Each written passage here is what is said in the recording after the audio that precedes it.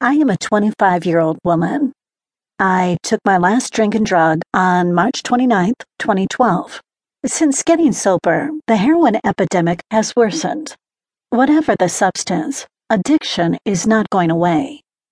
As 2015 draws to its midpoint, 23.5 million Americans are addicted. It is estimated that 1 in every 10 Americans over the age of 12 deal with addiction. It is likely that only 11% will get treatment.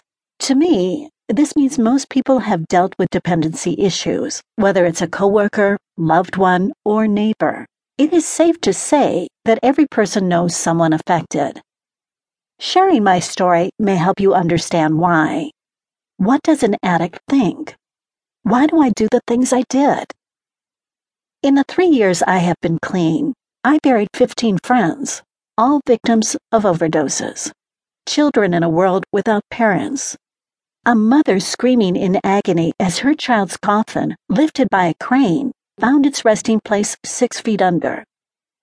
Most young adults were finishing college, getting married, buying a house, having kids, and starting their lives.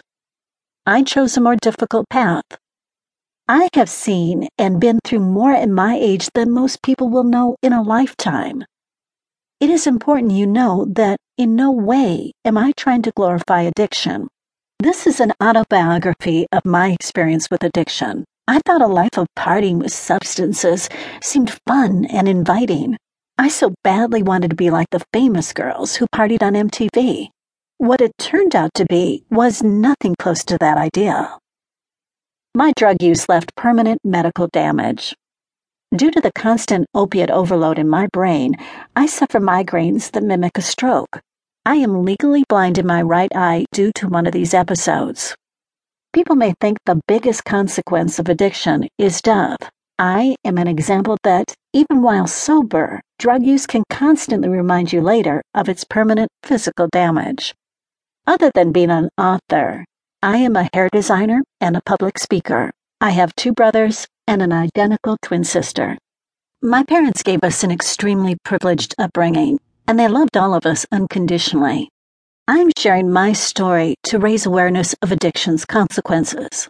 Those of us trying to educate young people are upstaged by celebrities who glorify drug use. Perhaps if they paid earlier for their addictions, this would not be so. I think it takes celebrities longer to experience the consequences because they are cushioned by fame, allowing them a longer time to reach their bottom. When that bottom is reached, the crash can be pretty severe. Lots of merchandise and song lyrics make substance abuse sound attractive, but it is far from it. I want you to know my attitude in addiction was arrogant. I truly believed nothing bad could ever happen to me. Perhaps I believed I was above, or better, than the homeless junkies begging on the street corner. Addiction is a sick and twisted demon. It attaches to you in a disgustingly permanent and helpless way. This is why few survive. Why parents are burying their children. Why children are growing up without parents. I will warn you, my story is not pretty. It may make some feel uncomfortable. A privileged, pretty, smart girl who was hopeful and had so much to offer, but ended up addicted to heroin. Homeless, jobless, a hollow shell of a human being who destroyed herself over and over again. If there is anything I hope you receive from this book, it is to refrain from abusing substances, even if only one time you will pay a consequence. May you stay true to yourself. Before a line has been crossed, you must set a boundary.